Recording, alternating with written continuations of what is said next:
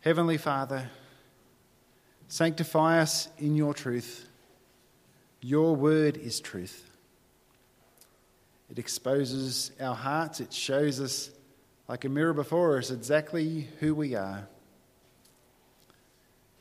At times that encourages us and continues us to press on towards the goal. There are times where it exposes things that we need to bring before you. And we thank you that your grace is plentiful and free. Lord, we pray that we would hear your word as your word this morning. That you would withhold my lips from saying anything that would be false, especially when we're looking at a chapter that speaks of the power that the tongue has, especially amongst those who teach. So, Lord, we pray that you would help us to speak words in accordance with your character, your will, and what you have given to us. And may your truth spread like a wildfire in those here and those who we come into contact with. I ask in Jesus' name, amen. I'm not going to ask it as a question as such, but I guarantee that for the majority of people in this room, at some stage in your life, somebody has spoken something to you that was really hurtful, and that the moment I say that, you can recall that in the very exact words of what they were. Apparently it's common thought amongst psychologists that are agreed on this, that we remember negative words and negative experiences better than we remember positive words or positive experiences. Now you might think, wow, Steve, that's what an encouraging note to get started on. But I say that as by way of a necessary preparation for the material that we're looking at this morning. As we've got a clear picture of the power that words have, that we now look to what God has to say. However, I do want to say this right from the outset. Do not make the mistake of thinking that this passage serves purely as a warning for words spoken for a bad purpose. Often people read this passage and they think this is only correcting us for bad words that we speak. When James uses 3 different analogies of the power of the tongue to affect large things, only one of those 3 has a negative and destructive effect. The general point is the power of words to direct a large group. Previously, as we've been working our way through James, we were told that we should be quick to listen, slow to speak, slow to become angry, and particularly quick to listen and to hear the implanted word, and to be doers of that implanted word. And last week, as we looked at verses 14 to 26 of chapter 2, we were reminded that faith without works is dead. In other words, genuine saving faith will always be accompanied by good works. That yes, we are saved by grace alone, through faith alone, but that faith does not stand alone. That God has made us a new creation for good works that he prepared in advance for us to walk in them. And of the many good works that he's prepared in advance for us, that should be characteristic of his children, are those who control their tongues. It was said back in the opening chapter, if anyone thinks he's religious and does not bridle his tongue but deceives his heart, this person's religion is worthless. So today we're kind of expanding on why it's so important that we receive the implanted word, but also why we are slow to speak. That we might be able to say, along with the psalmist from Psalm 19:14, let the words of my mouth and the meditation of my heart be acceptable in your sight, O Lord, my God and my Redeemer. So in chapter 3, we're going to look at the warning that not many should become teachers. Look at 3 different tangible, visible illustrations of the powerful effect that the tongue can have. The untamed nature of the tongue in verses 7 to 8, the instability of the tongue in 9 to 12, and then speak about the tongue as being instruments for God's glory. The opening verse is a verse that anyone in my position or anybody who has any teaching role in the Christian sphere knows very well. It says, "Not many of you should become teachers, my brothers, for you know that we who teach will be judged with greater strictness." And when James says, "we will judge," he recognises himself as a teacher, that in everything that he does, everything he teaches, will be judged with the greatest strictness. Now what James is saying, he's not saying he wants fewer teachers. He's not saying that teachers are a bad thing, we don't want teachers. After all, when you read through Paul in Ephesians, he says, no, the church were given prophets, apostles, evangelists, shepherds and teachers. For what purpose? For the building up of the church, that it might attain unity and maturity. Also in Romans 10, he speaks about how faith comes by hearing the word. How will people hear unless someone goes and if someone preaches and teaches to them? James doesn't want less teachers, but he does want the right teachers. He wants those who have that important role to be the right people, both in motive, in character, and in maturity, lest their words might be discredited by their actions, lest their words might lead a great many astray. People do go into teaching ministries for a wrong motive. They realise you get attention. You have influence. Some people just thrive on the respect and the honour of the position. They like having authority. In other words, they recognise that the words that a teacher speaks have a significant impact on others. And for anyone who has any form of teaching role in the Christian sphere, that should weigh very heavily on your heart. What you say, people listen to. You could train people in such a way that guides them and points them towards Jesus. But if you mishandle God's words, you could do a disastrous effect, leading them away from Jesus. You want the right people who are qualified. By qualified, I don't mean necessarily a formal piece of paper, but someone who can rightly handle the word of truth. Someone who honours God, who honours his word. And when I say teacher, I don't just mean someone who gets up the front on Sunday morning and gives a sermon.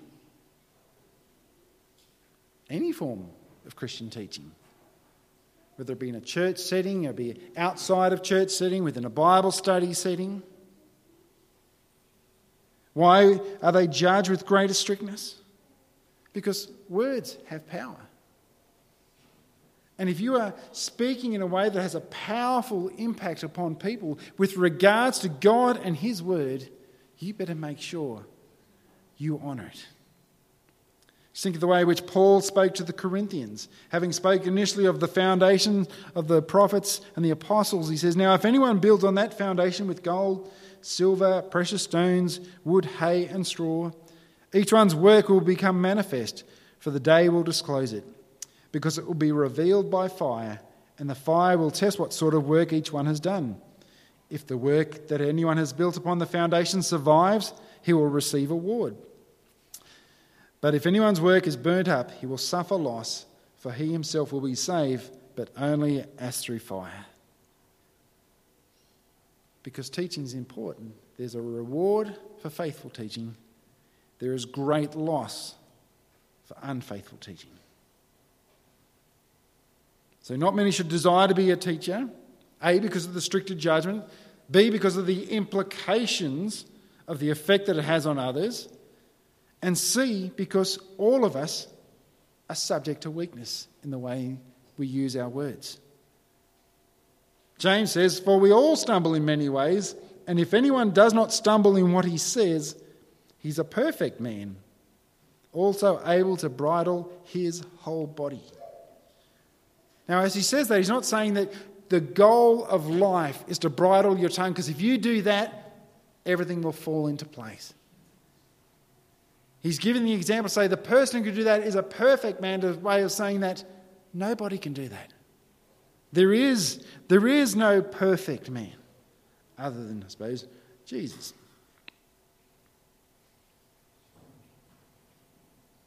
Even the godliest of teachers is aware that they are profoundly affected by sin.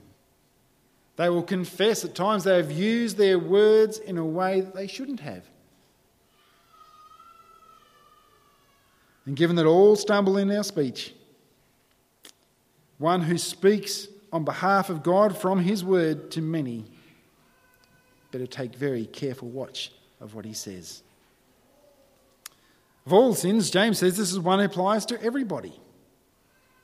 So if you live, you've got a heartbeat, you stumble in the things that you say. Some more so than others, some areas more than others. Could be something like swearing, gossiping, slander, resentment, lies, deceit. If you don't stumble in any area of speech, you're a perfect man, which is none of us. Sometimes even that area of gossip can work into churches, especially in the context of, I'm just telling you this so you can pray about it. Or justify it on the lines of, if only you knew what that person had done to me, then you'd accept why I can speak so bitterly about them. The rules don't change with the circumstances. But to show the danger of the tongue to the whole person, James gives 3 vivid examples. The bit in a horse's mouth, the rudder on a ship, and a spark that can work its way into a wildfire. And the case in every single one of those examples is something which is small, but has a very large and widespread effect. But before looking at those examples, I want to address the misunderstanding of verse 2. Some have seen those words. If someone can control the tongue, they can control the whole body. They've decided that the primary Christian pursuit, therefore, must be to control their tongue. That somehow by doing that, everything else will fall into line. The thing is, we can't. What Jesus tells us in Matthew chapter 12, it says, out of the abundance of our heart, the mouth speaks. Our problem isn't so much our mouth, but our heart. Our mouths are nothing more than a reflector of what we love, what we ponder, and what we pursue deep down. The problem's the heart. It's the heart that needs to be addressed. But even in our 3 examples, the primary driving force isn't the small thing. It merely directs the primary driving force. But it has a widespread impact. Firstly, the bit in a horse's mouth. Horses are strong. They are very strong. Sometimes if someone said, can I take your dog for a walk? I would say, you'd better be really strong if you think you're going to take our dog for a walk. You try and do that with a horse. If a horse doesn't want to go somewhere, you are not going to outpower it. You can carry big loads on a horse. They can pull heavy things along. But you can put a child on them. They've got a bit in their mouth. Little kid can direct that horse and they go wherever the kid directs them. Something so little as that. It's like the words we speak can take that great power and just point it in the wrong direction and can widespread in whatever way we point it. Or secondly, in verse 4, the rudder on a massive ship. In comparison to the size of a ship, the rudder is such a tiny little bit. But it's what steers the whole thing in a particular direction. Or to use a more familiar example, a steering wheel in a semi-trailer. Same idea. Small instrument moves the whole thing. But between the second and third examples, in verse 5, there's a reminder: the tongue boasts great things. James is bringing to our attention the tongue can do mighty things, both for good and for evil. Not just for evil, it can also do things, major things, for good and for evil. Just like a rudder or a bitten horse can steer something in the right direction or the wrong direction, so the words we can speak can point someone in the right direction or wrong direction. The passage encourages us to use it for good. The only negative example is the spark that leads to a massive bushfire. Because we can speak words that lead a person to the Saviour. We can speak words that bring a person from spiritual death to life. But we can also speak words that have catastrophic damage. The old kid saying, "Sticks and stones may break my bones, but words will never hurt me," isn't always true. The wounds from the sticks and stones can heal quite quickly. Harsh words can linger for a very long period of time. And the third example of the spark that sets a whole forest ablaze in verses 5 to 6 is one such example of a damaging effect. Within our country, we see a lot of bushfires, and often they are caused by something as little as a spark. For example, the Black Saturday fires down in Victoria, a lot of those were believed to have been started by power lines or by transformers sparking, and then you see the massive catastrophic impact that it had. When we lived in Maffra in Victoria in 2013, there was a fire that started from lightning during the night. By the time we went down to have a look, it was probably about 5 hours later, it's travelled 80 kilometres. And that was the view from down the end of our street. It can happen very quickly from something really small. The way James describes the tongue is probably stronger than in any other picture in the Bible. He describes it as being a whole world of unrighteousness. And when you think about any horrific events that have happened in this world, you'll see how they are directed by words of an individual. Whether it be a dictator saying it's one thing or whatever it is, you see how one person's words can steer a whole nation or a whole movement in a direction either for good or for evil. But James says it can affect the whole life and set on fire by hell. In other words, the words that we speak that can have negative, evil intents, the very power of hell can cause that to spread and abound. And as a side note, just because it's there, I know a lot of you people like the Bible Project. They do some good resources. But they are very wrong in how they handle this verse as saying hell is something that we create. The teaching on hell is not helpful at all. If what we speak is a reflection of our heart, and if our hearts are dwelling on things that are evil, the very power of hell can take that and use it to have catastrophic effects. Just think about some damage that you've probably seen at some point in your life in church environment that has happened from gossip, from slander, that might have just started from someone who thinks they are well-intentioned saying, "I'm just going to bring this to you. I just want you to pray about this situation that's happening in someone else's life or I think is happening in someone else's life." If you have a concern for somebody and their well-being, your first point of call is to express that concern to the person who is concerned.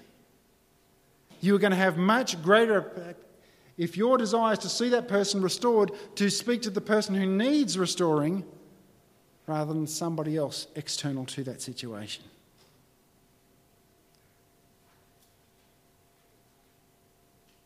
Because you're good intended, we should pray about this person, especially if it's found to be untrue, can cause great lasting damage and danger. The tongue boasts great things, both good and evil. If he says that evil things can be set on fire by the power of hell, then words spoken according to the truth of God can be set on fire by the very power of heaven and God, by the one who has all power, rule and authority, and even greater power for good. As we speak of his grace, his forgiveness, his encouragement, as we speak of the adoration of our God, the wonders of who he is, that it can have an even greater widespread impact. But even the godliest of all people must at all times be aware we are not perfect in this area.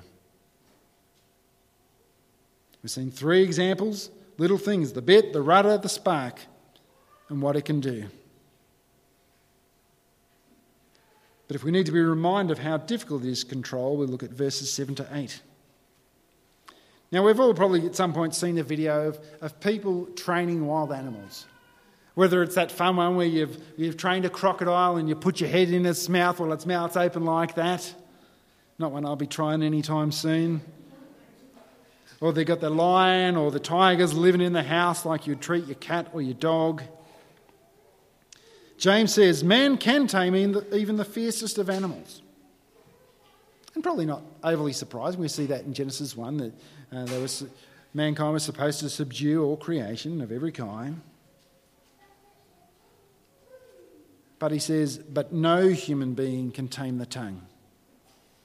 It is a restless evil full of deadly poison.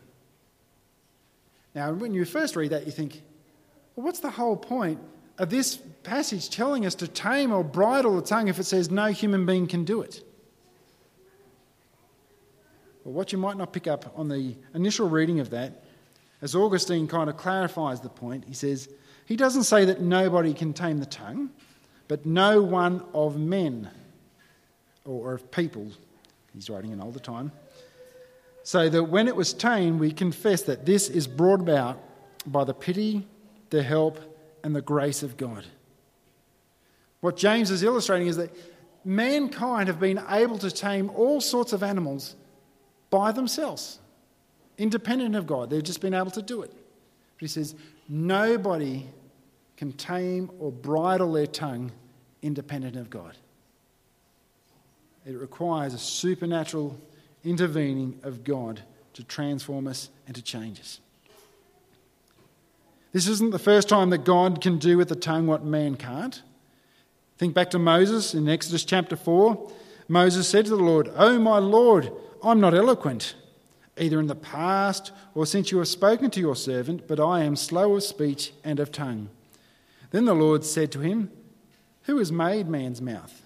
And who has made him mute or deaf or seeing or blind? Is it not I, the Lord?" The same God who is seen generously gives good gifts, every good and perfect gift, is the God who made your mouth, who made your tongue, who made every single part of you, has the power and the ability to transform every single one of those elements that he has made by his power, not by yours. Yes, we should be conscious about being more disciplined, but that effect is only going to take place by the sovereign work of God. So if our tongue is naturally a restless evil full of poison, like we see here in James and also Romans 3, that's the natural use of the tongue. What about for us in the new creation? Well, to say you love God and use your words otherwise makes no sense. The things we speak has been the undoing of many Christians who have failed to be slow to speak, who haven't taken time to listen, to receive the implanted word. James puts himself as amongst those to whom we need to think about. He says, with it we bless our Lord and Father, and with it we curse people who are made in the likeness of God. James is already clear that all of us stumble in our speech. Born again people, James included, me included, all of us included, can use that instrument which God has given us for his glory, either for its most wonderful and noble purposes or for its lowest purposes. We could use it to bless God, to speak well of him, to declare of his wonder and his glory. Or from the same mouth, we are capable of using it to curse people who are made in the image of God. Curse doesn't mean to swear at them, but to wish and to speak as though you'd like to see evil to come upon them. James is like, that doesn't make sense. How can you praise God on one hand, yet speak and desire bad outcomes for people who are made in his image? And that's not just fellow Christians. That's even the person who's wronged you. Even the person who might have done a great wrong against you. Because it makes no sense, brothers and sisters, to speak praises of God, but to speak words of condemnation, of cursing of a people made in the image of God. These two things shouldn't come out of the same mouth. One's got to go. And the one that's got to go is cursing those made in the image of God.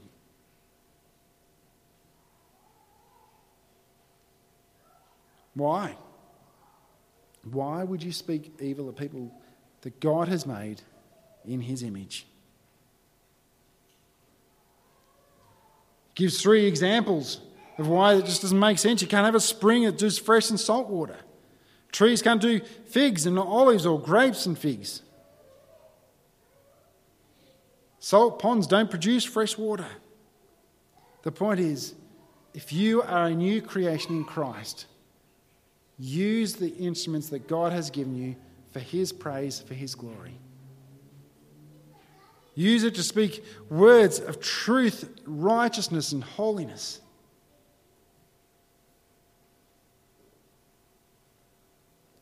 He has given you your mouth.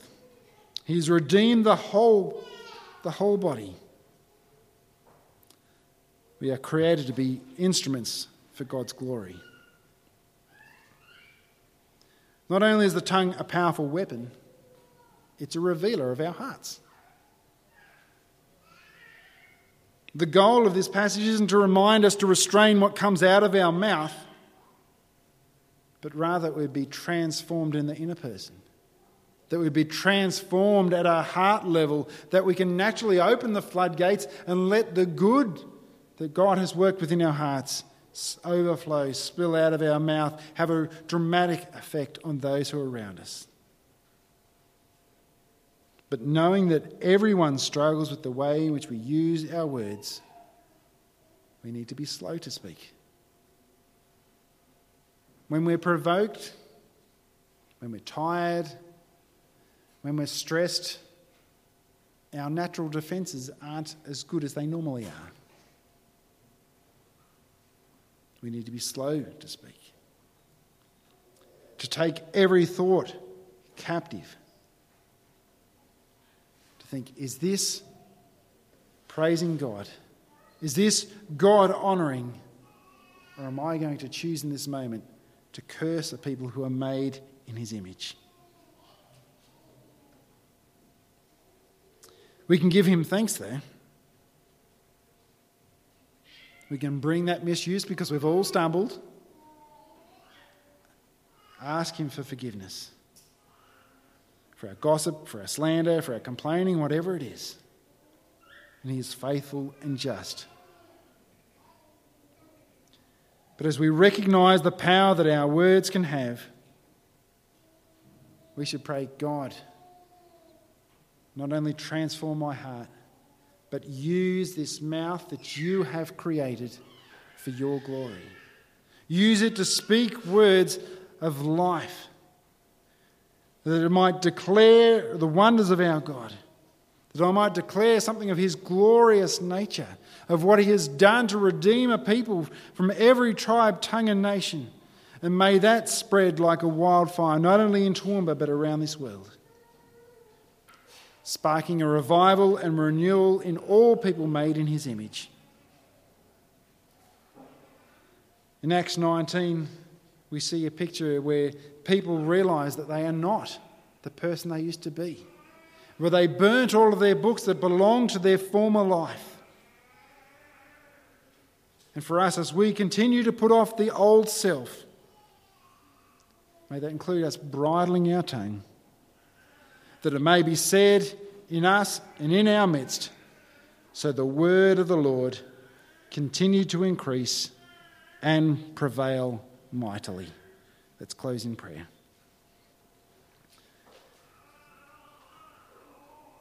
Lord, we are sometimes not only quick to speak, but because of our quickness, we are often very careless in the things that we say. We are careless in things that we say, whether it be out of our own hurt, we want to say things that might hurt another. And we ask your forgiveness and your transformation that we might not respond in that way. When Jesus was reviled, he did not revile in return. Lord, help us to drink deep from the wells of your word. Let us be deep people of prayer, that our hearts might be so transformed by who you are, your wonder, your splendour, your glory, that we cannot help but speak of you. And that the words that we speak are that are in accordance with your truth, that you might use and take those words to transform a town, a state, a nation and a world. That people of every tribe, tongue and nation might know something of the God who saves, even through little small, seemingly insignificant vessels such as ourselves. Guard us from using our tongues for the wrong purpose, but transform our hearts that we might speak words of life and blessing. We ask in Jesus' name, amen.